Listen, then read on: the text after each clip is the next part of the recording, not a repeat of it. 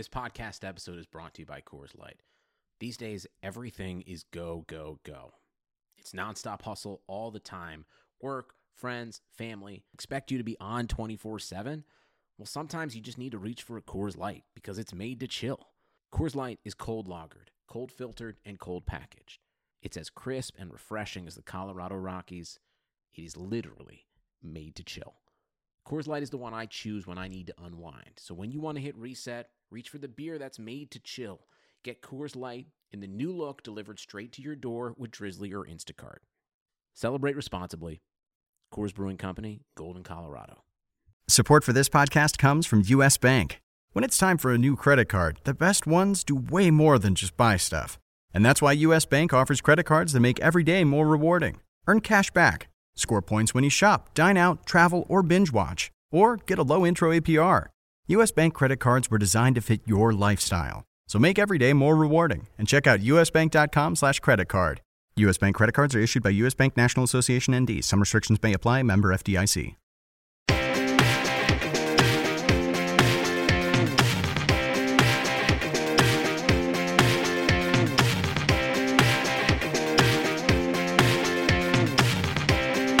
Hi there, hockey fans, and welcome back to Puckcast with Statsman and AJ, RotoWire's hockey podcast show. Friends, I'm Paul Bruno, and you can follow me at Statsman22. My partner on all these pods is AJ Scholz, and you can follow him at AJ Scholz24. That's AJSCHOLZ, and it's a shame we don't have this thing on video where you can see what AJ's wearing today. He's sporting the new the new Marc-Andre Fleury jersey from the Las Vegas club, and boy, you look pretty sharp there, pal. I wonder if your allegiances will be crossed up. We'll get into that in a moment, but off the top, I gotta razz you a little bit because, as our devoted listeners know, the co-hosts of this pod do have their favorite clubs, and the last time they met, my young partner wore me out a little bit about the way his two-time defending champ stopped my upstart club. Well, lo and behold, the Maple Leafs certainly turned the tables in a rather convincing 5-2 win on their home ice without their best player even being dressed for the contest. That means the series on the season goes to my club 2-1, and your club had the 2 home dates, so don't be griping about that, okay? It was won fair and square. I'd love a playoff series between these two teams, but it wasn't without a bit of controversy, and we'll get into that sooner or later, I'm sure, in this show. AJ, what do you got to say for yourself? Well, hey, I mean, I wasn't going to bring it up, but you brought up the, Leafs without their best player. Let's not forget the Penguins were without Matt Murray still. So, good on you for beating Casey DeSmith.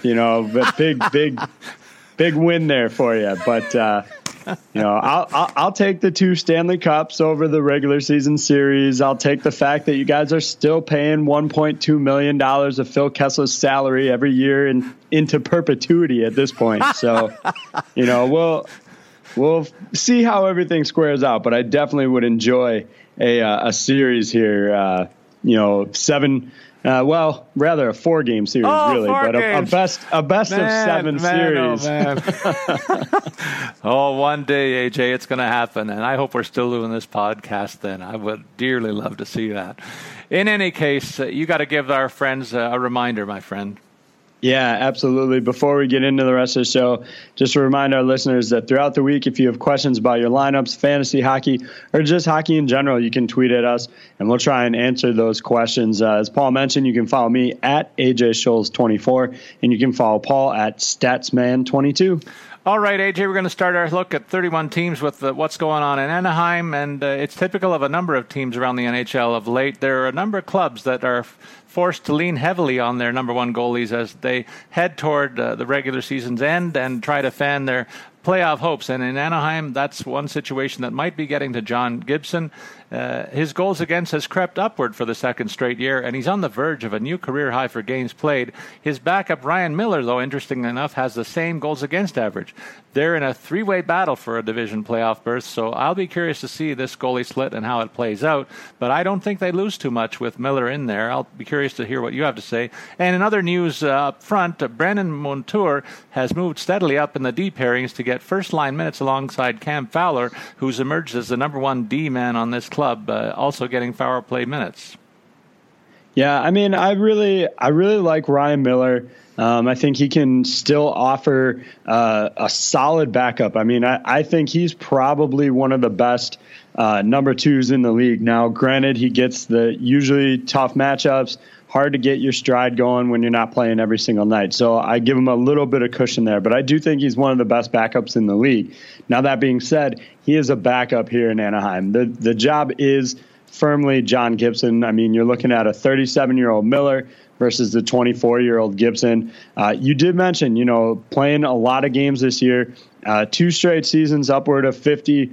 I would expect him, he'll probably end up around 57, 58. I don't think he'll quite crack 60 here, given the number of games left. But how he handles that workload, with the playoffs around the corner will be interesting to watch.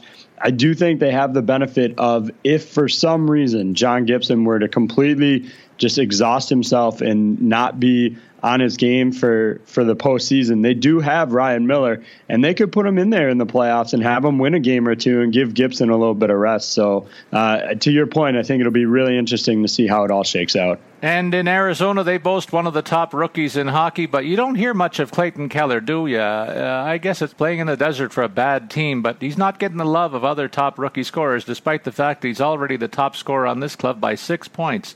So he's not really insulated over here to add to his profile, I guess, AJ, is what I'm saying, with the other guys around the league really having others to lean on. Similarly, I'll give credit to first signer Derek Stepan for his scoring consistency. I was surprised that he's able to approach the 50-point mark for the 5th straight season. There's not a lot of depth behind him, and I'm thinking opponents key on him, but there he is delivering what he usually does, and he's usually a pretty responsible two-way player, but the minus totals are going to be there for everybody on this club because they just don't have enough talent.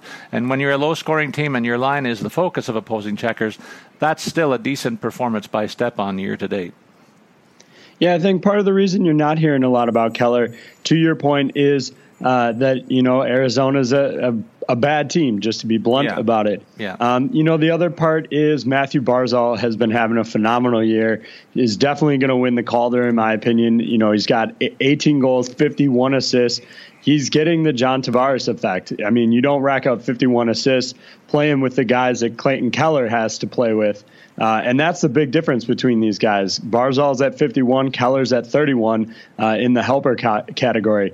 Brock Besser's up there too, Yanni Gourde. Both those guys have a few more pieces around them than Keller has. So, to say he's kind of underrated for being, before the season's out, he'll for sure be a 50-point guy here, is pretty interesting to kind of factor all that in. In Boston, Brad Marchand has now joined Patrice Bergeron on the injury list with an upper body hurt. I wonder about that one, though. We'll talk about that later when we get to the rant of the week. You can guess who we're going to talk about a little bit there. And the incident. Some other roster juggling now sees Riley Nash dropping back down to a third-line role, even with these injuries. And the other move the other way is David Backes back into a second center role. And I was expecting this a lot earlier in the season because he's been a top 6 guy with the Blues even before his arrival in Boston. So long time coming for that one, I think, and it's an insulating move in the top 2 centers until Bergeron gets healthy, no doubt. With the Bruins accumulating bumps and bruises and facing a very busy schedule, though, I called this, and it's not a good scenario for this team down the stretch, I don't think, because they're going to be among the busiest clubs with a lot of games to play and a lot of travel miles. So I'll be curious to see how the veteran squad does handle this. Yeah, the games played is a really key part there, Paul. Great point by you. You look at the entire league, and Boston has played only 67 games. The Panthers are the only other club that's played that few. Most teams are up around 69, a handful of upwards of 70 games played. So they do have a lot more work than the rest of the league. And again, another solid point by you with, Backes moving in there into the center spot. I do believe it's still going to be temporary, but there's a lot to be said about them having previously tried to stretch out some of their scoring. Backes is kind of a sniper, at least he used to be in St. Louis. I'm not sure he still fits that bill in Boston, but they've gotten to spread it out a little bit. Now they bring on Brian Giunta, and maybe that's enough to, allow them to move Backes, maybe when Bergeron comes back, Backus moves to the wing alongside Krejci or some combination like that. So we'll see what happens there. But for now, to your point, he's going to be that second center. And in Buffalo, boy, a bad season is just getting worse when news comes down that Kyle Okposo has gone down with a concussion. That leaves this club saber thin offensively. You see what I did there? I like that one. In other news up front, Zemgus Girgensons has seen a lot more minutes in top six role, but only returned 1 point in the 7 games within the upper half of this lineup. They got to get more out of guys like that. And it's also thinned out at center with the injury news to Evan Rodriguez, who's still noted as day-to-day, but on the positive side, they're getting back their signature player, Jack Eichel, just in time to face the Maple Leafs. That Buffalo's been a house of horrors for Toronto. It doesn't matter what the Sabres are up to. They just have a heck of a time. So it makes perfect sense to me that Eichel will return to the lineup against the Buds on Thursday. Well, I think that the reason the Sabres are always so motivated to beat Toronto is because you keep trying to steal their football team and try and get the Bills to play games up there. But different topic aside, it does sound like Evan Rodriguez is probably going to go on Thursday as well. Eichel, him and Phil Housey were very hesitant about putting any sort of definitive timeline on it. So we'll see how all that shakes out. I think the most interesting move that Buffalo's made today actually was calling up Linus Ullmark from the minors. I think that shows they're going to fully rotate all 3 of these netminders, Robin Lerner, Chad Johnson, and Ullmark, to kind of see what their options are here. I mean, you look at Lerner, he's got isn't under contract next year, carrying a $4 million cap hit right now, restricted free agency ahead for him. Chad Johnson is an unrestricted free agent heading into next year. So Ullmark's really the only guy they have here that's under contract next year on a relatively cheap deal. So it'll be interesting to see how they move all these guys around and who gets starts when. You must be interested to hear this. Mike Smith looked rather ordinary in his return from the injury list, AJ. I wonder if he's just played too much hockey this year for a club that's really needed him to come up big. He gave 4 goals against and only 26 shots against the Islanders. They can't have that. I'll blame it on rust and see how he does the next couple of nights out, but he can't afford even 1 or 2 more slip-ups like that one.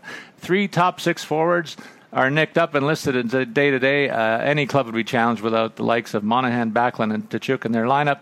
So that means that a playoff push is really in jeopardy here. They're on thin ice in Calgary, I think.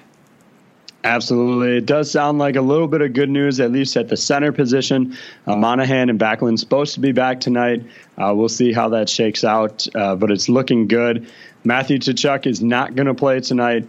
And so they'll be a little stretched on the wing. You're going to see Curtis Lazar come into the lineup. Chris Stewart will get a shot, the recently recalled guy. And they are still missing Chris Versteeg. He's been making progress skating at practice, but unfortunately he just hasn't been able to put it all together and get back on the ice yet. So as much as I do want to put all the blame on Mike Smith, some injuries really have kind of, banged up this team and made it harder for them to score goals, so that even if he was performing slightly better than he has been lately, still might be coming up with losses just because of a lack of offense. And when it comes to Carolina, AJ, I'm going to talk about a couple of familiar names that I bring up routinely here, but there's a different slant on them. So I'll begin by saying their recent slump has also cost them a postseason berth in all likelihood. However, they do have a healthy lineup right now, which could mean that they're primed for a spoiler run in that Metro division with a lot of divisional games left. So it'll be interesting to see how they impact that group the rest of the way. Justin Williams, one of the guys who warms up at this time of year, regardless of who he plays for, has 6 points in the last 5 games. That's just an example of the kind of player that will jump up and bite you if you're not careful at this time. A telltale issue here, though, is that 2 of their signature players, Jeff Skinner and Justin Falk, are carrying heavy minuses once again, despite all their scoring exploits. It's who they are, unfortunately, and Carolina wears this by employing guys like this throughout their lineup. Despite the fact they have some solid citizens at both ends of the ice, these 2 are not, yet they need them for the offense that they bring. So it's a real catch-22 situation with those 2 players in my mind. Well, I'm going to take advantage of us being able to talk about Carolina here to bring up a question that we got from @DrTruffles on Twitter a couple of days ago.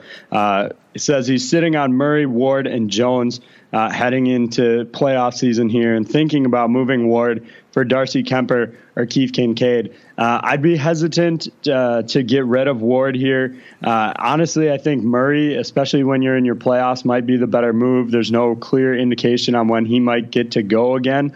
And so in postseason time, you don't want to waste a roster spot on a dead spot there on a guy that's not going to play. So just quick answer to a question there. That's what I would do of those three guys. I would move Murray for maybe Kemper or Kincaid based on who's going to get starts. But Ward, I think, is a solid piece. He's still going to see the bulk of the time here. Darling got the game in Chicago and then got the game at the Rangers, but I would expect them to kind of split time going back and forth. And who was the third goalie there, AJ? They were looking at Ward, Jones, and Murray. There was the question. Jones is lights out right now, so yeah, it's between Murray and Ward. And if the injury status on the Pittsburgh goalie is still murky, I agree with your call completely on that one. In Chicago, Anthony Duclair is now on the injury list after a bad collision last week and sustained a knee injury that will keep him out a minimum of 2 weeks, it looks like. He's been quite ordinary in his Hawks stint, though, and that disappoints me. Only 8 points and 29 shots in 23 games played there. I thought this was a chance for him to really show that his experience was in Arizona was a bit of a mirage, but he was even more productive in his stint in Arizona this season. So that's a really bad sign for him, a guy who needed to show better than this. They're also auditioning 3 other forwards with Hayden, who's been with the club most of the year as a bottom half guy in a top 6 role, and then Kampf and Highmore have been brought in bottom 6 roles. So the auditions continue in Chicago. And with Duclair going south, one of these guys has a chance to fill in his boots, maybe longer term than even when he gets back. Absolutely. And don't sleep on Vinny Hinostroza either. He's got 23 points on the year in 38 games, and he's been playing a lot more lately and starting to see his minutes come up a little bit too. So is getting time on the power play as well, despite being listed as a fourth line winger. So they're, to your point, they're giving pretty much everybody a shot, kind of throwing lineups at the wall and seeing what sticks right now, because the season's basically over and has been really since Corey Crawford first got hurt. And we move on next to the other club in the C's that remains, and that's Colorado. Before we get to Columbus, the Avs are treading water despite a couple of key guys missing on the blue line, as Johnson and Barberio are both injured right now. That means Zadorov has picked up some of the offensive slack, and he's had to with 3 points in his last 7 games. This guy's got a pretty good offensive mix to his talent bag. I'm expecting more from him, even when these guys get healthier. It's just a case of your defensemen take a little bit longer to develop, and this guy was a very high draft pick and a hot prospect, and I think before his career is said and done, he's going to have an impact in Colorado. So I have a lot of time for the audition he's getting now in a top 4 role. Hopefully he gets more power play time to show what he can do and takes advantage of it. Up front, Yost and Landeskog have flipped roles on the top 2 left wing positions, and that boosts Yost's profile as he scored in his last game in that slot next to McKinnon. I think it's a great spot for him and a good idea to split up him and McKinnon and Landeskog to give the Avalanche roster a bit of a different look, and they have 2 linchpins to build around there. Yeah, I think they definitely need to explore options like that. The fact that they're in a fight for the wild card spot. I mean, the top 3 in the Central is still somewhat open.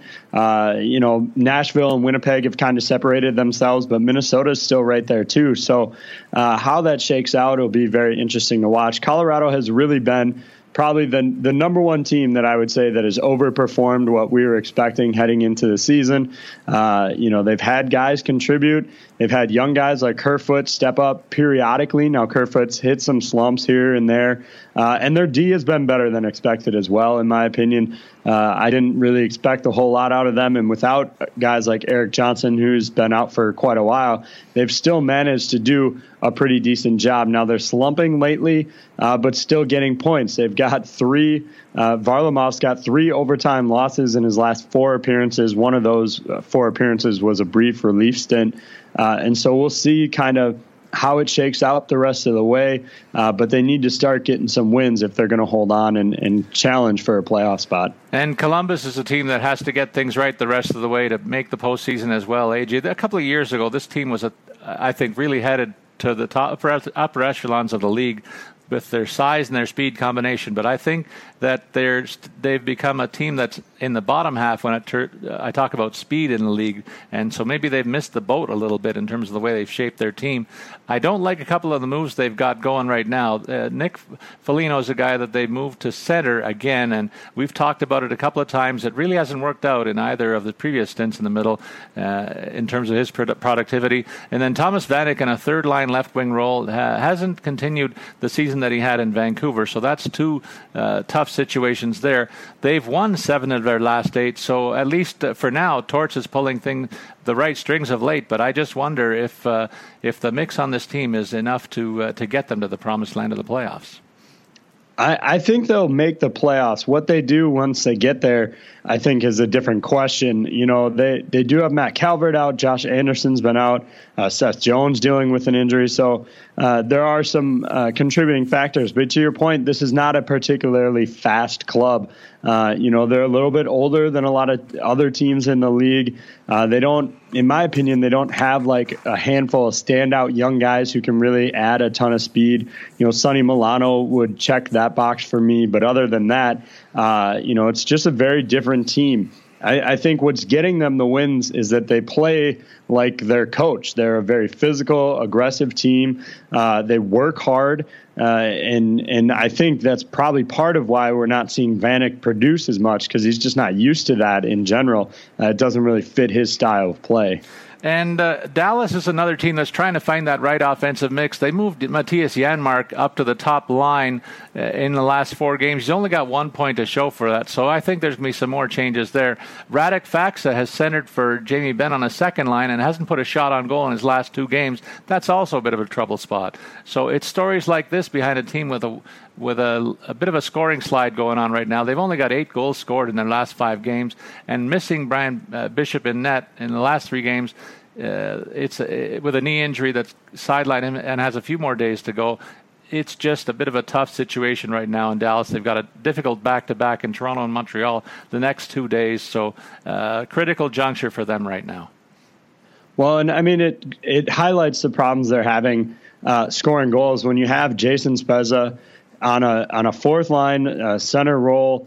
This is a guy that scored upwards of north of 30 goals on 5 different occasions, right. Several more years where he got over 20, and he hasn't scored a goal since January 16th when he had 2 against Detroit. That's a 23-game stretch for him without any goals, just 7 assists over that mark.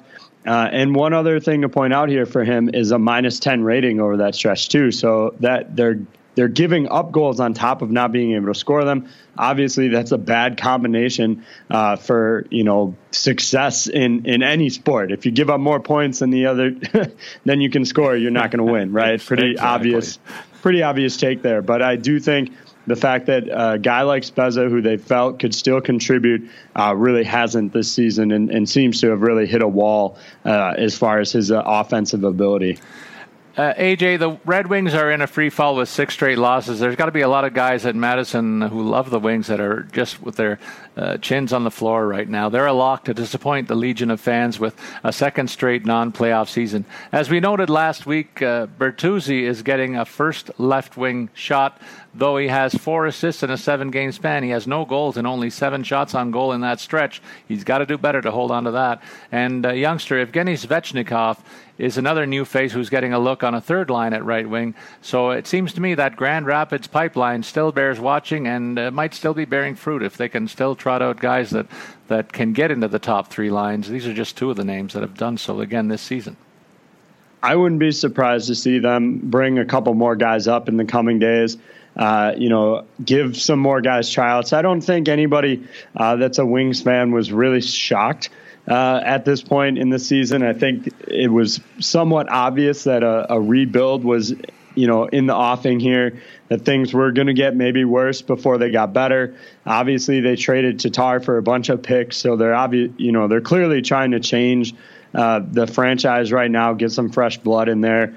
And so we'll see where it goes. For me, I actually would also like to see them give Jared Coro a few more starts here, give him some more opportunities to see what he can do at the NHL level. They have a decision to make about Jimmy Howard coming up, and I think the 26-year-old can really factor into that if they give him a look. In Edmonton, an odd bit of roster shuffling is occurring here, too, with Ryan Nugent-Hopkins getting a turn at first left wing while producing 4 points in his last 4 games. He's been holding down the second-line center role and doing a pretty good job offensively of it, so I don't really get this move. In another move related to it, Puljujarvi has been relegated to a third-line role to make room, despite a streak of 3 points on 5 games that preceded his last 2 starts. So up front, there's been a bit of a shakeup. On defense, they've also introduced us to Ethan Bear, who has a pair of assists in his last 2 starts. And this kid has been seeing his playing time increase to almost 20 minutes a game, so there's a solid opportunity for him with his audition. So Edmonton might be waving the white flag here. Yeah, I honestly, I think Todd McClellan is probably going to be one of the first guys axed here at the end of the season. And I don't have any gripe with his coaching style. I think he's a solid coach here. But when you have Connor McDavid on your team, you have to be doing better. And it's not like they don't have pieces around him that, they've tried so many things. Camilleri, Lucic, they brought in Pontus Aberg, to your point, moving Nugent-Hopkins. There's just nothing that seems to be working right now to get the whole team producing. McDavid is still having a solid season, so you can't put any of the blame on him. He's got 84 points on the year. And so I think you have to, I've seen this firsthand in Pittsburgh. When you have the talent, that top talent on the team, when the team's not producing, it falls on the coach. Right or wrong, I think that's just the way it works out. So I would be a little surprised to see Todd McClellan still behind the bench heading into the 2018-19 season. I agree with that assessment. In Florida, this is a club that had points in 9 straight games before losing their last tilt to Ottawa. The Panthers are now only 3 points out of a wild card spot, and while he's taken on a big share of the goaltending of late, Roberto Luongo has given up 8 goals in his last 2 games. I wonder if it's time to give him a bit of a break and put James Reimer in the net, if only to give the veteran a bit of a breather. But they need him and to continue that hot streak of play that he was on before the last couple of outings. Up front, Frank Vatrano, I thought he would be an interesting addition here, acquired from the Bruins at the trade deadline, being inserted into the third-line right-wing role, and has already picked up a goal on 8 shots in the 2 games that he's played while playing alongside Jared McCann, who himself has averaged 2.5 shots on goal per game over his last 6 games. That's pretty good productivity out of the third line here. If they can get some secondary scoring from this group, it'll continue to push these guys toward a possible playoff run that I didn't really expect. Absolutely agree there, Paul. I think the key is the guys that you highlighted, some of those younger guys. We know Huberdeau, Barkov, Trocheck, Bjugstad, those guys can put numbers together. They obviously added Dadonov this season. I think he's having a solid campaign for them back from overseas, 52 points in 59 games. I mean, he's right behind a point per game pace.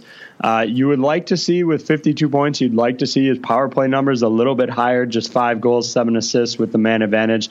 But other than that, has been a really solid addition to this team, and essentially is the piece, in my opinion, that they replaced Jaromir Jagr with. They let Jagr go, brought in Dadonov, and I think he's hit the ground running. So to your point, the playoff run here is going to depend on guys like Dennis Malgin, Frank Vatrano, even a little bit on a Maxi Mammon, who's not necessarily playing right now, but will probably factor in a game or 2 here or there. In Los Angeles, this is yet another team that's shuffling their lines in an effort to stretch the lineup. AJ, Tobias Ryder has been inserted as the second line left wing alongside Carter and Lewis, while Pearson is once again dropped to the third line left wing with Kempe and Toffoli. That's some pretty good names that have been involved in scoring for this club over the last couple of years, stretching down into the third line. Something they haven't had much for most of this season, a third-line scoring unit. Jonathan Quick is another workhorse who may be tiring a bit after allowing 4 goals against in 2 of his last 3 games. He's been holding the fort in the nets in great style before that run, so it might be time for him to get a bit of a game off, and I think that's happening tonight with Jack Campbell going in the nets for LA against Arizona. We'll tease that start but when we get into the lineups. We'll get into more detail about that in tonight's action. Yeah, I think the interesting part here with the Quick Campbell thing is they may regret having gotten rid of Darcy Kemper, especially if they're going to need to rest Quick. I think Campbell's just a little too untested, a little too raw to really factor in full time here. So we'll see how that shakes out. Obviously, the defense got a little bit of a boost with Phaneuf joining the team, but he's really been all defense for them. Not a whole lot of offense coming from him, just 6 points.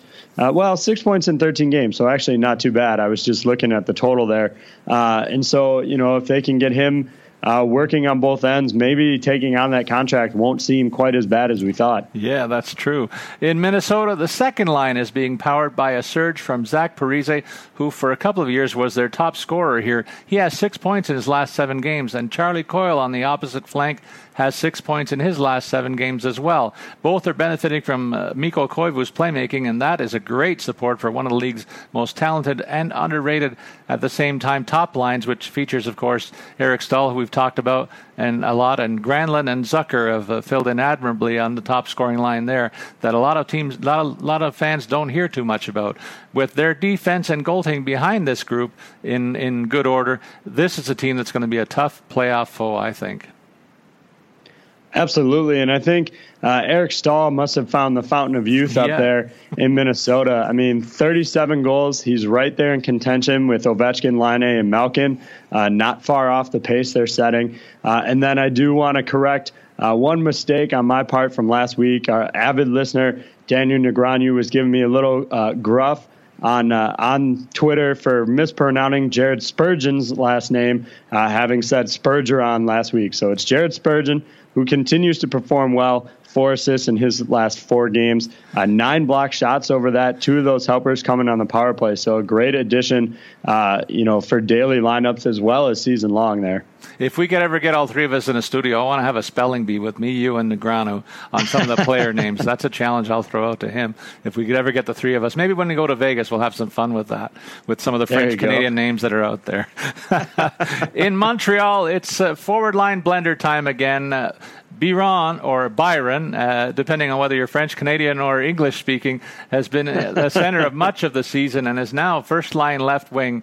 That's another move to see what they have here. Another team that's in full audition mode. Jacob Delarose has 4 points in his last 7 games and is now the team's second line center. I think that's his first turn in the middle of the ice as opposed to the wing position. And on the third line, they're carrying on Andrew Shaw and his $3.9 million cap for the next 4 years. That's looking like a big mistake here in Montreal. They've made a few of them at the pay window, I think. This is just one of them, maybe not even as big as some of the others. But he has 1 point in his last 7 games and is now cast in a third-line center role, so they're really mixing things up here. They're getting next to nothing from top prospects Scherbak and Lehkonen. It's a bad scene in Montreal, folks. Yeah, and obviously injuries were the key here. I mean, the bulk of their money is tied up in Carey Price at $6.5 million a year and Shea Weber at $7.8 million a year, and both those guys are out and on IR. But it gets worse from there. A youngster like Victor Mete gets hurt. They're dealing with Denault is dealing with an injury. Pacioretty, Alice Hemsky has been out forever. So there's just a lot of guys here dealing with injuries. But to your point, that's when guys are supposed to step up, right?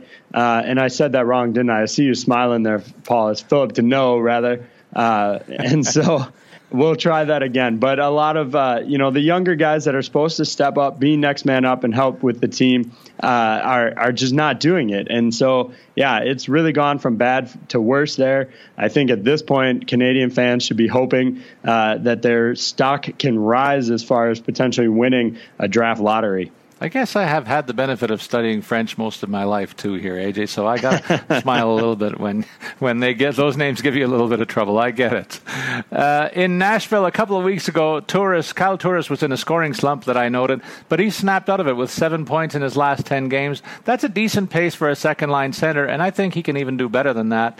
It should be something he could easily maintain with the quality of the line mates that he's got right now in Kevin Fiala and Craig Smith.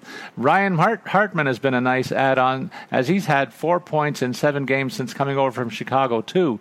I'm sure they'd like a bit more offense from Nick Bonino, a guy that you know a little bit about, but his shot rate is down a fair bit from what it's been over the last few seasons, and that may just be on me for trying to find holes on this team, though, because there really aren't too many, are there? No, there really aren't. And one thing that I don't think either of us saw coming from the signing of Mike Fisher is they've been given guys who are relatively healthy, maybe dealing with a few bumps and bruises, nights off periodically here lately. I mean, Kyle Turris was a scratch one night. Kevin Fiala served as a scratch. I think it's indicative not only of where they are in the standings. They're 6 points clear of the Jets. They're 13 points clear of Minnesota. So, they've pretty much got a playoff spot locked up, barring any sort of significant collapse. And they've got a ton of depth. I mean, the guys not in the lineup right now are Calle Jarnrock and Mika Salamaki. And I think both those guys could factor in on any given night in favor of like a Colton Sissons or an Austin Watson. So, really interesting decisions by the coaching staff there. One that I think they're hoping will pay off to have rested, ready to go guys for the postseason. In New Jersey, a 4-6 mark in their last 10 games has left the Devils clinging to the last wildcard spot. They have been limited by the absence of 3 veteran forwards, but expect to get one of them, Travis Zajac, back on their current road trip out west.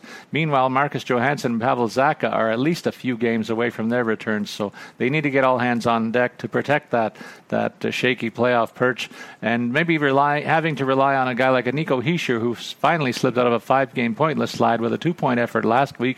He's tasked with taking on more of the offensive slack until the rest of the cavalry gets back in the lineup, and that's maybe a bit of a load for those young shoulders.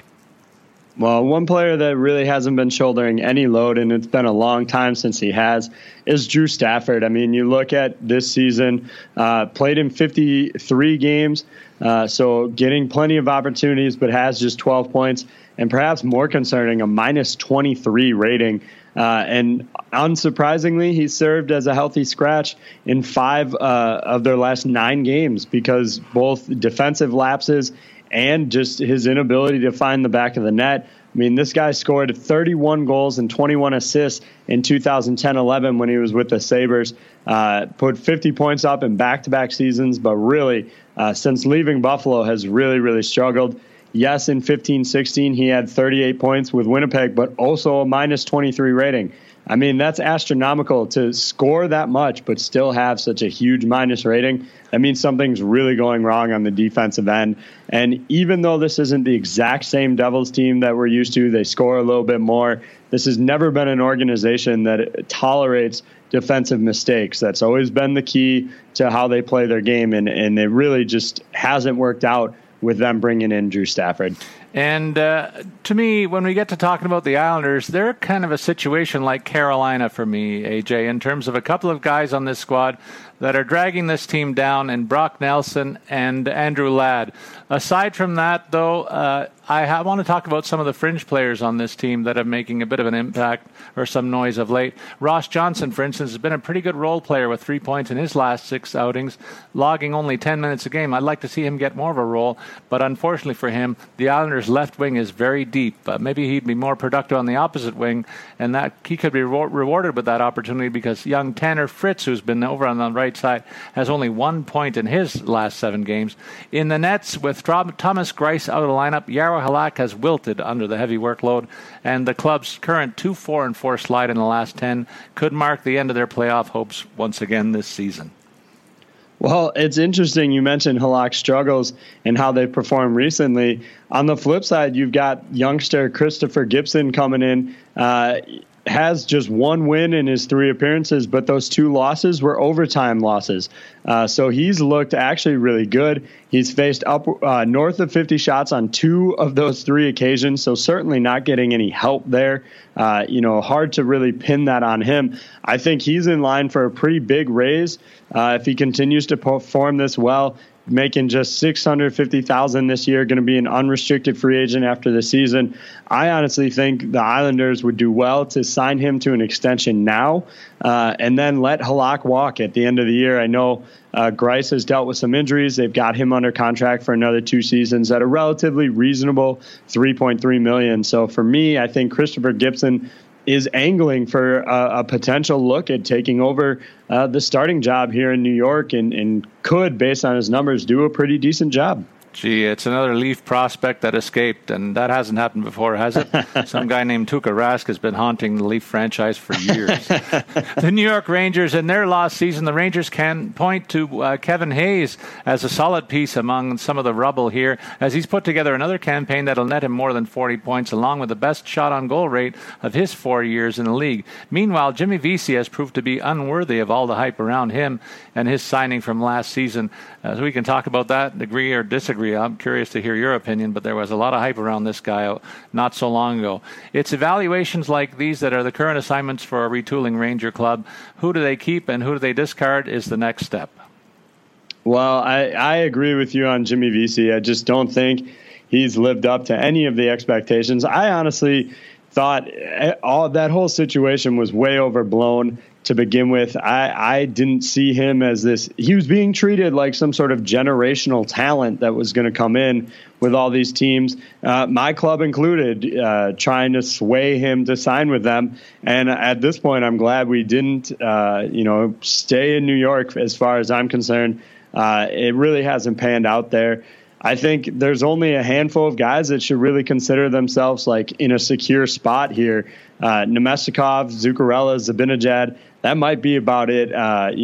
Obviously I'm being a little facetious here, but this team is going to look at a total rehaul here. Kevin Shattenkirk suffered a setback. He's going to be out for even longer, it looks like. Henrik Lundqvist is struggling. He's not. They're actually going with the backup against Pittsburgh, here in a few days. So, it's just a very weird dynamic on what's going on there. You almost wonder if Henrik has kind of thrown in the towel watching his club, having done the same on the year. And in Ottawa, they're going through their own turmoil of a last season, AJ, but Matt Duchene has certainly found his groove with 29 points over his last 30 games. So getting it right finally after some early troubles is good news for him and for the Ottawa club. Ryan Zingle is an interesting case. His scoring rate is still over 17% despite not bulging the twine only twice in his last 7 games. He's getting top-line minutes next to Duchene and is still only averaging less than 2 shots per game over his last 8 contests. They got to get more out of him in that situation. Mark Stone had a 10-game point streak snapped by his leg injury that'll keep him out of their Florida trip early this week, and that's something all players look forward to. But they're hoping that he returns by next weekend to continue his strong campaign. Yeah, I would expect somebody else is going to get a look on that left wing line sooner rather than later. Bobby Ryan would be the leading candidate, in my opinion, but Puyarvi could certainly get a look. Even Max McCormick, the youngster, we've seen that work with other teams where you put a young guy who really doesn't, is relatively untested, but also on the same time goes out there and just plays with abandon because they're, excited to be playing up in the NHL. So any one of those guys, I think at some point will probably drop, him from that top line. So expect that to be pretty fluid going forward. I think the only guy, that's probably not going to get a look there is probably Marian Gaborik. I don't think they're really concerned about seeing what he can offer. I think they pretty much know what they're getting with him. In Philadelphia, my co-host is undoubtedly keeping a close eye on his club's arch rival here, as the Flyers have chased down the perennial top 2 clubs in this division. Familiar with Claude Giroux, right up there with the team leaders and league leaders in points. He's got 15 points in his last 17 games, and he'd get my vote for comeback player of the year if there was such an award in the NHL. I don't like the move, though, of rookie Oscar Lindbaum to the second left wing, as he's been blanked in his first 11 games as a pro. Maybe they're just doing it so he finally gets on the score sheet, because they got a lot of other good players up front that he should get a goal or point by accident playing up in that level.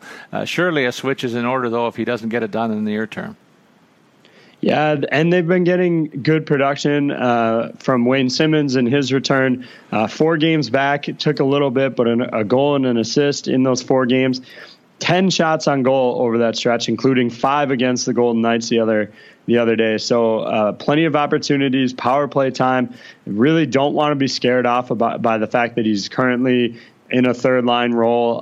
That seems to be pretty fluid with this team. In fact, you might, if it weren't for Nolan Patrick's name being listed in the second line center, you might almost consider this third line to be a top 6 line with Simmons, Filppula, and Michael Raffl right now. So I definitely think a daily contest, season long, Wayne Simmons is kind of one of the underrated players here because that top line just gets so much attention.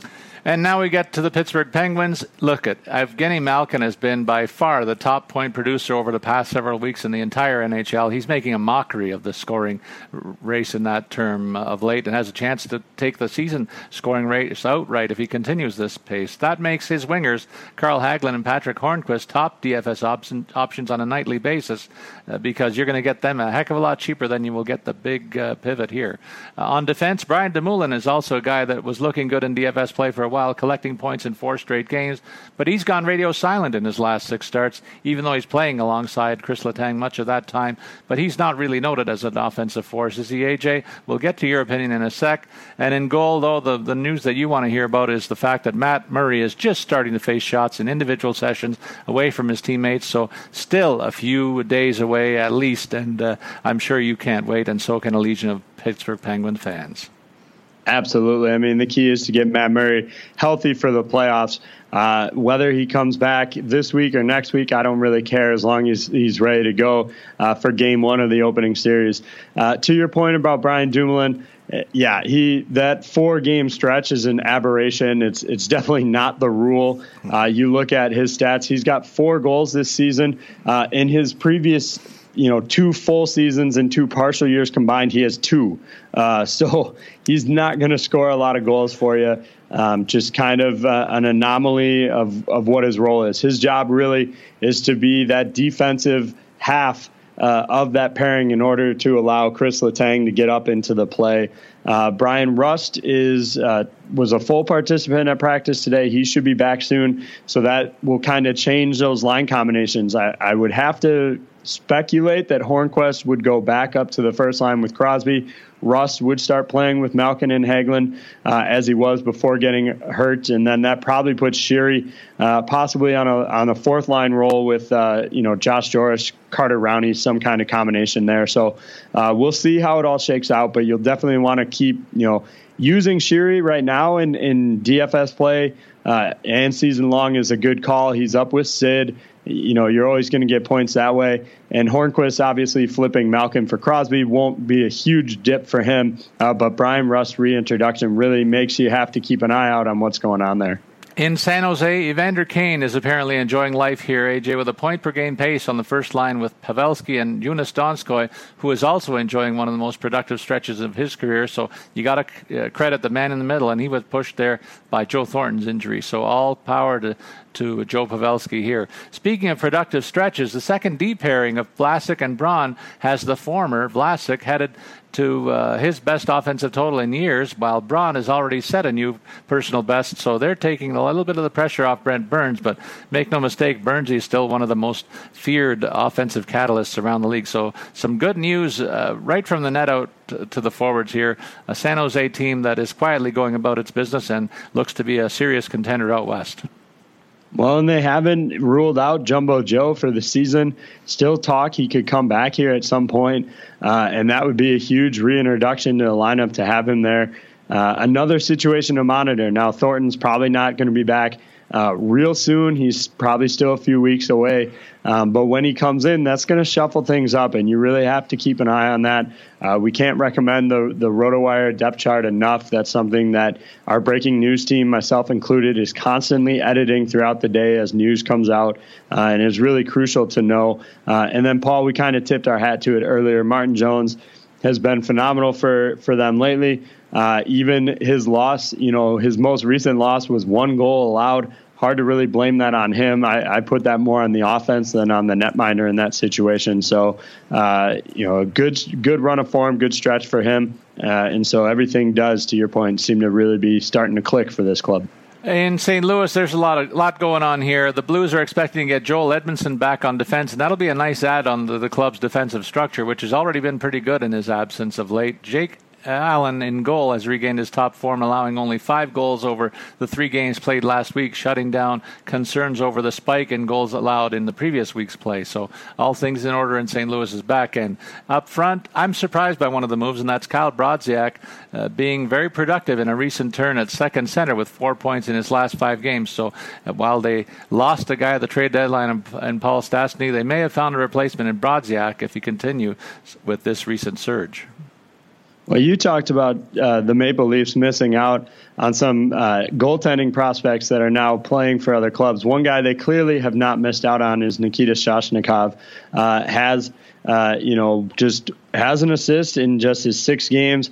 Really, his shots on goal is 10, so less than 2 per game. No block shots in that stretch, a couple of hits, but really has been pretty unproductive for them. And his ice time is showing it. It's just 11:05.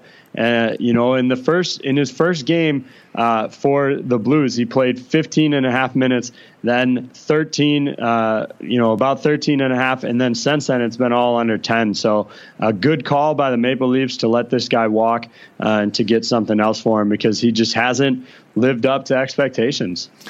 Over in Tampa, boy, this team is exceeding expectations, even though I cast them as the favorite in the NHL. Their 9 wins in the last 10 games has them pulling away from the high-rent district of the Atlantic Division over Boston and Toronto, making sure that those 2 teams are going to meet in the first round of the playoffs. I think we can lock that in right now. JT Miller has moved onto the top line while putting together a very nice offensive streak. Look, I expected this from him. He's getting a chance to play with some really good talent. He was a key to a lot of things the Rangers did offensively. He didn't get a lot of the ink that he should have, in my opinion. 6 points in his past 5 games. Just the tip of the iceberg for this guy, I think. The Bolts also brought up a youngster, Anthony Cirelli, and put him in a third-line role and watched him collect 5 points in his first 5 games. It's a case of the rich getting richer here, AJ. Yeah, absolutely. McDonough has played a game now with them coming back from injury. This is a club that's still also missing Andre Palat, who is consistently sporting a non-contact jersey at practice. So when he returns remains kind of a mystery. Other good news on the injury front, Peter Budaj has been called back from his conditioning assignment, and that's going to let them rest up Andre Vasilevsky here. There've been a lot of talk recently about how he's dealing with the heavy workload. Last year was his first time playing north of 50 games. He's at 56 already. He'll for sure hit 60. And so because they need to get him ready, yes, he's been winning games lately, which is all well and good. But you don't need a tired, netminder heading into the playoffs. So I would expect Peter Budaj to see a good number of starts on the rest of the way. In Toronto, the tandem of Marner and Kadri continues to power the Leafs offense, and they have now been separated to see if they can each ignite a top line in the absence of Austin Matthews. Leo Komarov is back with Kadri on the second line, which I do not like. That failed miserably in the first half of the season. I do like Kapanen's game, and he's still in the fourth line role. That makes no sense to me. I hope they get that right sooner rather than later.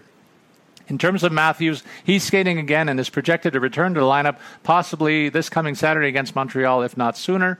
And a couple of notes about their next game. Top prospect Andreas Johansson, who's 4th in the American League in scoring, is going to make his NHL debut tomorrow night. That makes the fourth line look a lot stronger to my mind and makes them look 4 deep offensively in terms of the units they can throw out there. Pretty good offensive depth in Toronto that I have never seen like this before. Kalle Rosen is back up on defense too because of a couple of bumps and bruises to the bottom pairing there. Travis Dermott will be out of the lineup to make room for him, so I'll be interested to see who matches up with Rosen in that third tandem. Yeah, I mean, it looks like it'll be Connor Carrick to start here, but Dermott and Zaitsev are both dealing with illnesses, so you never know when they might be healthy and ready to go. And a great point by you, Paul. I mean, obviously you know these guys better than anybody else, but that fourth line is really a very dynamic group there. With Johnson up, I think honestly, they could probably be a third line on most other clubs.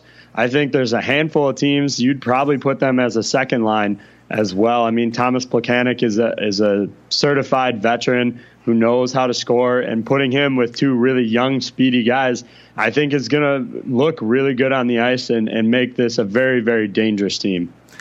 In Vancouver, the roster shuffling continues here, too, on the top line, as Tyler Mott is now skating at the first line right wing, though he didn't play any last game at all.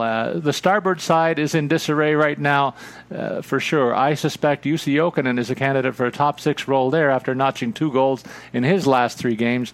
Also, Darren Archibald, a 27-year-old minor leaguer, was recently signed and will get a shot on that left wing in an audition as well. So there's a lot of movement of the pieces up front in Vancouver. Yeah, and it's all due to the injuries. I mean, you got Baertschi on IR, Brendan Gaunce, Brock Besser, Marcus Granlund, Louis Eriksson, just a ton of forwards dealing with injuries here. And so it makes it really hard to put together any sort of consistent lines with guys constantly getting hurt. And so I would expect to see a lot more shuffling the rest of the way as they just try and figure out what's going to work best for success. And it comes to our turn to talk about the Las Vegas club, the Vegas Golden Knights. With all the injuries here, others are getting an unexpected shot. One, Thomas Heika has turned a few heads of late with a couple of points and an average of 2 shots on goal through his 8-game audition since the call-up, mostly in a third-line role. That's pretty good productivity back there. Nate Schmidt is a guy that they've missed in the defensive ranks, and he returned to his first pairing role after a 4-game absence to bring some stability back to that group as well. They're still missing 4 regular forwards, and that may be a blessing in disguise, though, with an unexpected playoff appearance around the corner here for a team where a lot of these guys haven't played so many minutes in any of the seasons in their career. So I'm saying it's a blessing in disguise. Some people who are real fans of this club really wanted to see them contend for that top seed in the NHL. They don't need to. They've already shocked the hockey world, and if they can get things aligned in the playoffs, they are still in line for a pretty decent playoff run, in my opinion. Well, and it all starts and stops with Marc-Andre Fleury, who picked up win number 400 last night. In an interesting twist of fate, he picks up his 400th win against the Philadelphia Flyers, a team that he terrorized for 12 seasons with the Penguins. He has now 28 wins against the Flyers in his career. That's 7% of all of his wins have come against Philadelphia. I'm sure he was motivated to play them. Yes, it might not be his main rival anymore, but those type of feelings and rivalries don't die quite so easily. So I expect that was a big game for him. He was excited to get it. And hey, if he can keep helping Pittsburgh without being on the club, more power to him. But so to celebrate that, I am, as Paul mentioned, I am wearing my Las Vegas Golden Knights jersey, a Marc-Andre Fleury jersey that I got for my birthday here, and enjoying sporting that, especially when they play against the Flyers. In Washington, the Caps have turned the goalie reins to their backup to rest Holtby a little bit after he got shelled for 4 goals in Anaheim last week. Philip Grubauer has responded with only 4 goals against over the span of those games to keep them in first place in the Metro Division, to your chagrin, I'm sure. A team-wide scoring funk over the last 4 games, though, looks much worse if you take away the great eighth part in that mix. We'll talk about him in a minute or two. No one else is really doing much of anything all of a sudden offensively. Their best news is a totally healthy lineup, though, and the fact that on defense, John Carlson is the top point producer with a point per game rate in his last 7 games. He's headed to the pay window in a big way in the offseason here, so I'll be curious to see what kind of dollars and cents go next to his name in the offseason. Well, I think what's interesting here, you got to talk about the netminding situation. Braden Holtby, to be completely blunt, has been a disaster of late. 1-5-2 in his last 8 games with a 4.82 goals against average. As a result, they've turned to Philip Grubauer in the last 3 games.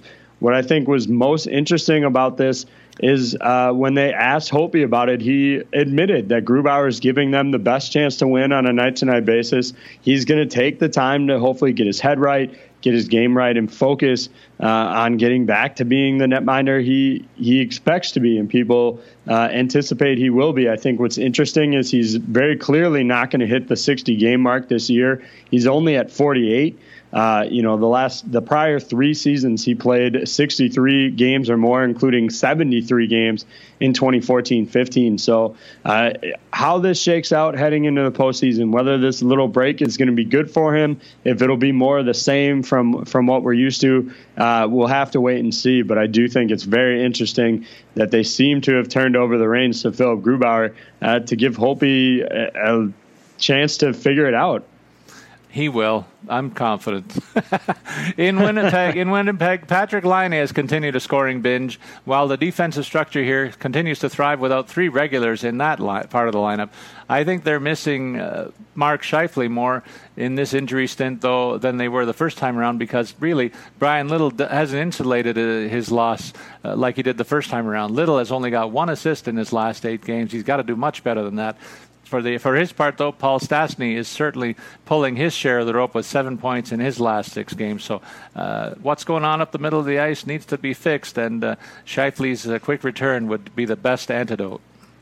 Well, it's indicative of what the problem is that they're having there, that they're going to move Jack Roslovic over into the center position. They're going to get Sean Matthias back. He should play. Might play tonight, most likely. I think we'll see him there. So a little bit of bottom 6 shuffling. I originally thought maybe Paul Stastny would get the spot on that top line and replace Mark Scheifele. But having seen what he was doing with Ehlers and Laine, I certainly understand they didn't want to break that group up.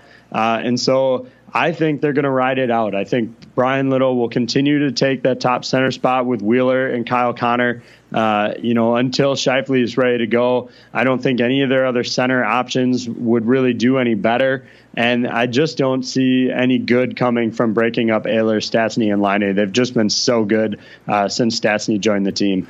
And now, AJ, we turn our attention to our primary sponsor, FanDuel. Look, I've had a ton of fun playing hockey. I've played more hockey this year on FanDuel than ever before, and I think I'm really onto something in terms of a formula for success. I've been on fire for the last month, to be very blunt, and followers of ours know that I've been doing well and you've been doing well, and we've got our secrets, I think, but I think it's time to share some of them as the season winds down, and people can look to planning in the off season and next year to dominate FanDuel just as we have all season long. For me, AJ, it's the stack feature that we have here, the ability to put 3 or 4 players from a team on together, and I look no further than like second line depth and maybe first pairing situations and look for discounts where I can in those ranges for teams that I think can win their games, and then the goalie has to be right. You need that fundamentally to succeed. So that's what I'm taking advantage of. I used to stretch my lineup out and pick players from about 7 teams. I don't think that's the path to success. Yeah, I do try and also isolate my teams a little bit. I haven't been stacking quite as much lately. I've been trying to just key in on guys who are getting shots. I mean, that's really the key. If you're not putting the puck to the net, you're not scoring goals. I mean, that's just straight up how it works, right? And so for me, that's kind of been my approach, is especially when I'm looking for depth. Obviously, if I'm going to use Paul Stastny tonight or Patrick Laine or something like that, I'm not worried about how many shots they had in the previous game. These are heavy goal-scoring options.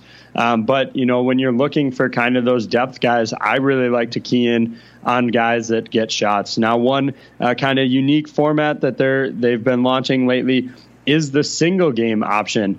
They're going to have that tonight for the Colorado-Minnesota game. You pick a handful of guys, so you pick a captain who gets a 1.5, 3 forwards, 2 defensemen. Don't have to worry about the goalie in this one because obviously there'd only be 2 options. So if goalie has been one area you've really been struggling in keying into the right guy, maybe take a look at that single game slate and see what you can do there. And AJ, I'm going to tease the fact that even though I don't think we're scheduled to do a pod, you and I, for the baseball season, I'm going to be doing some writing, I think, and I'm going to offer my tips in written form. I'll be directing people to a column in the next coming weeks where they can see my baseball picks on a daily basis. I'm going to try and do this to see if I can help people win money in the baseball part of the FanDuel setup. So I hope some listeners are excited about that possibility, because baseball is kind of my 1B in terms of what I think I know about the sports sphere behind hockey. Let's get into our FanDuel DFS segment, AJ, and why don't you run through the first half of tonight's 7-game slate, and I'll handle the later starts. Yeah, absolutely. So we'll start off with the Bruins against Carolina, coming in off a back-to-back there for the Hurricanes. That's a 7:00 start. Should be a pretty interesting game to watch. You've got, Rask against likely Cam Ward. Boston's the favorite in this one at a -135. You've got the Stars at Montreal, the Canadiens coming off a back-to-back. They'll go with my favorite netminder, Antti Niemi, tonight against Kari Lehtonen. Do you have another his guy shirt that too? Hold on. Do you have his shirt? Yeah, really. I'm going to buy it for you and send it to you. Nice. I know how much you need a Habs jersey. Right. But yeah, it'll be him against Kari Lehtonen. Dallas is a heavy favorite in that one, -190. The big one-sider tonight is the 7:30 game. Senators coming off a back-to-back, who they're going to use Mike Condon, going up against the Tampa Bay Lightning, -320 in that game. Vasilevsky will get the start, so not a huge surprise that they're such heavy favorites. You got the Jets coming off a back-to-back as well. They're in Nashville against the Predators. Hutchinson's going to be the goalie tonight, so they're going to go with the backup there for the Jets. And the Predators are -185 in that one. So another kind of really one-sided game. So that's the early slate and how that breaks down. Paul, what about some of the later games here? Hey, Jay, before I get into that, I got to tell you a quick story. My wife bought a roll of Habs toilet paper, tried to bring it home. I didn't allow it in the house. I threw it directly into the dumpster. So that tells you how much I dislike the Montreal Canadiens team right there, I think, in spades. To handle the nighttime part of the slate, we got 3 games, one at 8:30 with Colorado and Minnesota. Varlamov and Dubnyk, the expectant tenders of the twine, with Minnesota getting the heavy lean with a -200 money line in their favor. The over-under set at 6. Then we got the Battle of Alberta, which is not much of a battle this season. The homestanding Calgary Flames, a -170 favorite. The over-under set at 6 for that 9:00 start. It's Talbot and Smith, the expected netminders. One is disappointed. The other one, certainly not your favorite, but certainly a guy that I think has been as good as expected, and I thought he would be good in Calgary. That's Mike Smith. Then the late game, where I'm going to pick my goalie from this matchup. I'll leave it to our listeners to guess until we get to the lineups momentarily. The 10:00 start features young Jack Campbell, the expected starter against Arizona, and Darcy Kemper. The visitors are the favorite here, a -130. The over-under set at a low 5.5. Let's get to those lineups. AJ, why don't you tell us, first of all, which game do you think you're going to be watching more than others? And then we'll get into your picks. Yeah, absolutely. For me, the game is Jets at Nashville. I think, a matchup of two of the top teams here in the Central Division. And the Jets certainly aren't out of it. They're 6 points back, so a little bit of a climb, but getting 2 on Nashville, could be a huge step there. I do think the Predators are going to be hard to beat. They're solid at home. The Jets are coming off the back-to-back, but I still think that's the game of the night for me, no doubt. As far as my lineup goes, I anticipate some goals in this matchup. I know Pekka Rinne has been really solid lately, but I think the Jets can put some in on him. I am going to go with Paul Stastny here. His price tag is still coming in at $5,900. As long as Stastny is under $6,000, I'm probably going to use him on most nights that the Jets are playing. I think that total is just too low for what he's producing. Michael Backlund for $5,400. He's been performing well lately, and conversely, Cam Talbot has not been. So a good matchup there. Maybe a good night to stack some Calgary Flames. Certainly couldn't begrudge you that. Going to spend a bunch of money here on my wingers. Now, starting with Patrick Laine, who's been absolutely on fire, $8,400. It's a high price tag, but I think he's worth utilizing tonight. And then I kind of hate myself for doing this, but I am going to go with Brad Marchand at $8,100. He's a game time call, so obviously I'll have to adjust that. But the matchup with Carolina is a good one for them. And Marchand, despite all the antics on the ice, is a fantastic player. I mean, he's got 5 goals in his last 4 games, plus another 2 assists. He's regularly putting 4+ shots on goal every night. And so really just a DFS stud here. And $8,100 is, again, a lot to pay. So on the flip side, I had to find some guys that were a little cheaper. Starting off with Alex Galchenyuk for Montreal. I like the matchup against Kari Lehtonen. Galchenyuk has put up 11 shots in his last 3 games. I mentioned looking for guys that put pucks on net, and he is definitely one of them. And then the other guy is Alex Iafallo for $4,000. Pretty cheap price tag to get for a guy who's going to get top line minutes. Now, granted, his shot total isn't as great. He's pointless in his last 3. But if you catch him when he's hot, he'll go on a little bit of runs here and can certainly produce. And for $4,000, I'm willing to take that risk. On the blue line, a pair of guys who are a little underrated, but Matthias Ekholm, $4,200. He's got a goal in his most recent outing. Pretty consistent shot guy here too. Adds a handful of blocks from time to time. I like, again, the Nashville-Winnipeg matchup I think is going to be pretty high goal scoring. And then Mikhail Sergachev for $4,200. Great matchup for Tampa going against Ottawa. He's got 3 assists in his last 2 games. I think he can continue to produce. And then for me, look, I mentioned the money line here. I think you have to use Andrei Vasilevskiy tonight. There's a handful of backups that you could take a flyer on, but it just wasn't a risk I was willing to take. You've got Hutchinson going. Rinne is playing, likely playing, but he's facing a Jets team that knows how to score. There just weren't any combinations that I felt really good about down the list. So I started right at the top in my goaltender, $9,400 for Andrei Vasilevskiy, the most expensive goaltender on the night. So that's what I did. Paul, looks like you made some pretty significant different decisions here. Yeah, I did. I went with Jeff Carter. He's been a scoring machine for LA for as long as he's been there. And offensively, I don't think there's anybody on the other side in Arizona who's going to contain him and his skill set for $6,500. That's one of the better values, I think, on the night. Braden Point, we've talked about him every week when we've done this segment. This week it's my turn to fit him in again at $6,400 against an Ottawa team that has not got things right on the back half of their lineup in defense and in goal. So I think he could feast, and so could the rest of the team there for that matter. And I'm looking at a comeback game of sorts here for Alexander Radulov, a rare visit back to Montreal where he enjoyed his career and his time in La Belle Province, I'll say. And so I'm sure he's had this date circled on his calendar for a while, and I'm happy to pay $6,300 for him. I spoke of J.T. Miller fitting in like a glove in Tampa. I think he continues his recent hot streak, and I'm surprised the price tag's only $5,900. Then I'm going to go to Boston and say even if Marchand plays, Jake DeBrusk is worth a look at $4,700. He's been a fine offensive contributor in a lineup that's stretched quite nicely and been a very productive part of it for $4,700. Money well spent, in my opinion, as well. I also spoke about Zach Parise and his recent surge in terms of scoring, $6,100 a price tag. That's, I think, low for what he's returning right now. So I'm happy to say that it leaves me a lot of money to spend on defense.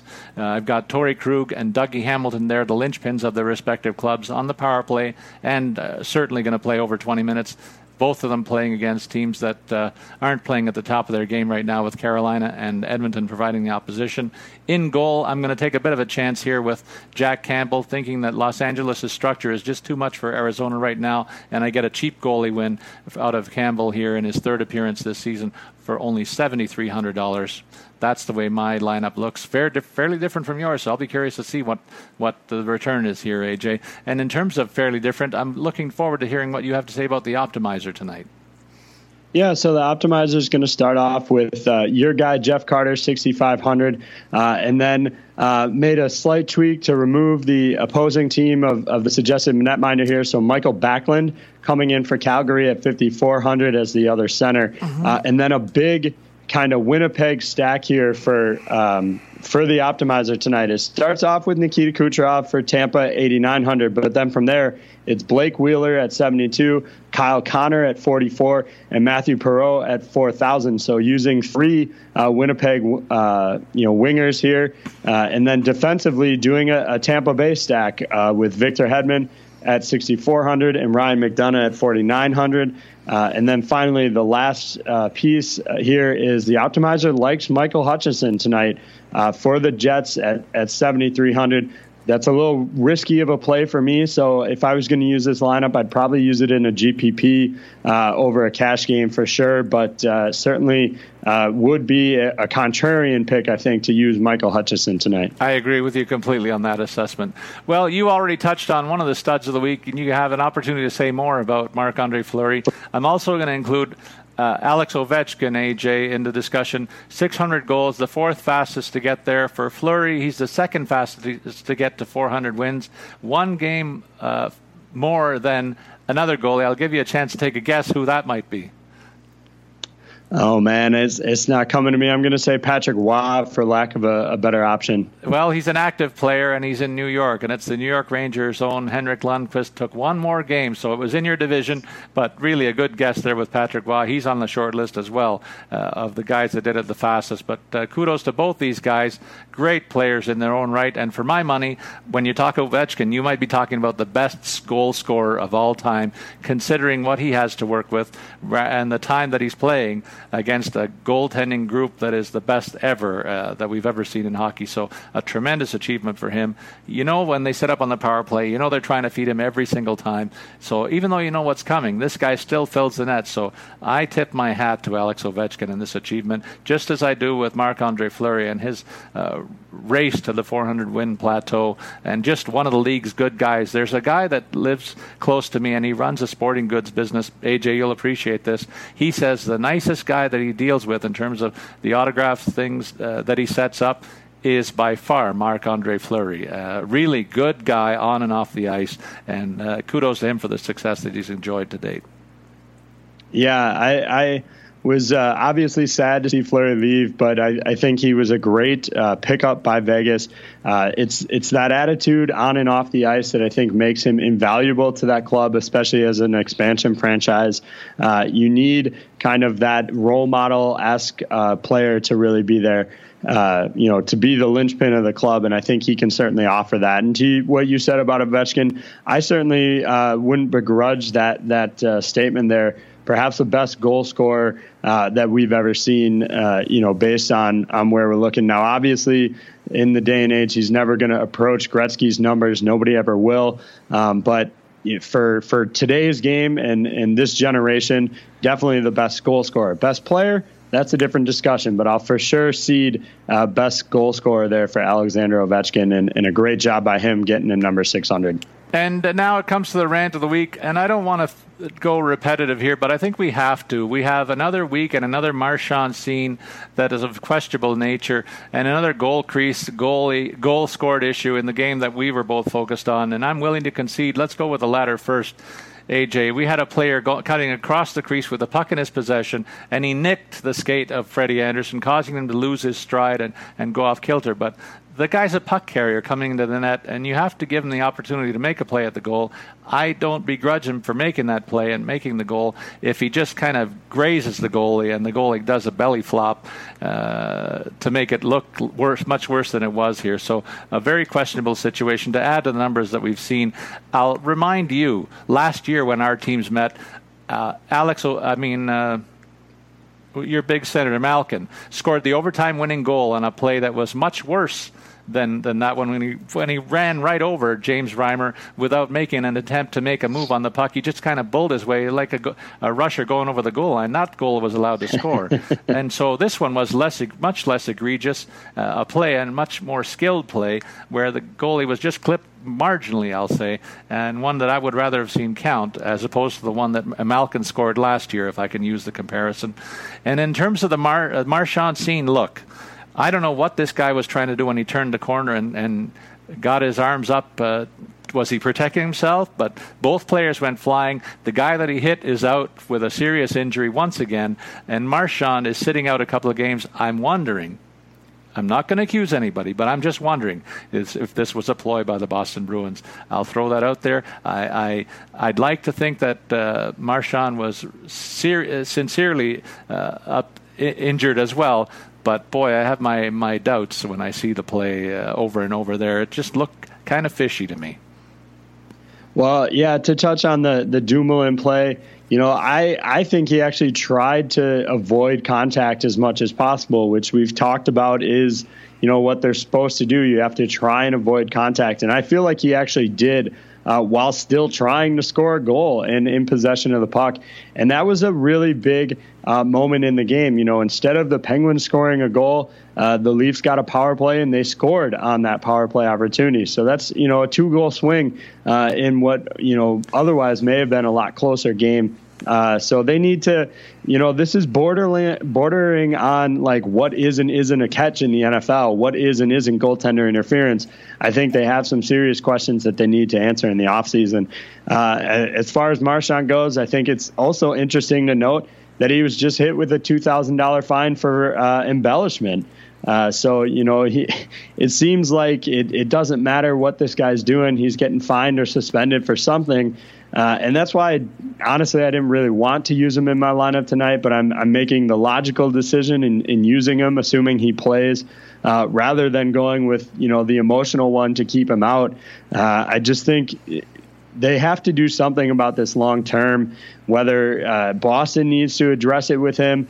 I'm picturing, maybe the league needs to sit him down in the offseason and say, hey, look, if anything else happens, we're going to drop the hammer. It's going to be 20 games, something, just whatever it needs to be to motivate him to change how he plays, because it's just not right. He's hurting guys, putting their careers in jeopardy. And so it's just dumb hockey, and it needs to be eliminated from the game. So I might have missed this, AJ. You said he was fined $2,000 for embellishment. Was that on that same hit by any chance? Do you know? No, it wasn't. It was a couple games ago. Okay, so I just wondered, because I was wondering if it was on that play, because it looked like there were some theatrics there. I'm not sure, but I'll have to give him the benefit of the doubt. Let's give him the benefit of the doubt and hope that we don't have to see him involved in any of these other scrapes, because, as you said, the guy's turned himself into one of the best players in hockey, and that should override everything else. So we'll leave that there. Then that'll wrap it up for another week of the podcast with Statsman and AJ. Remember to send your comments or questions on Twitter. Follow me, Paul Bruno, at Statsman22, and you can follow AJ at AJScholz24. That's AJSCHOLZ24.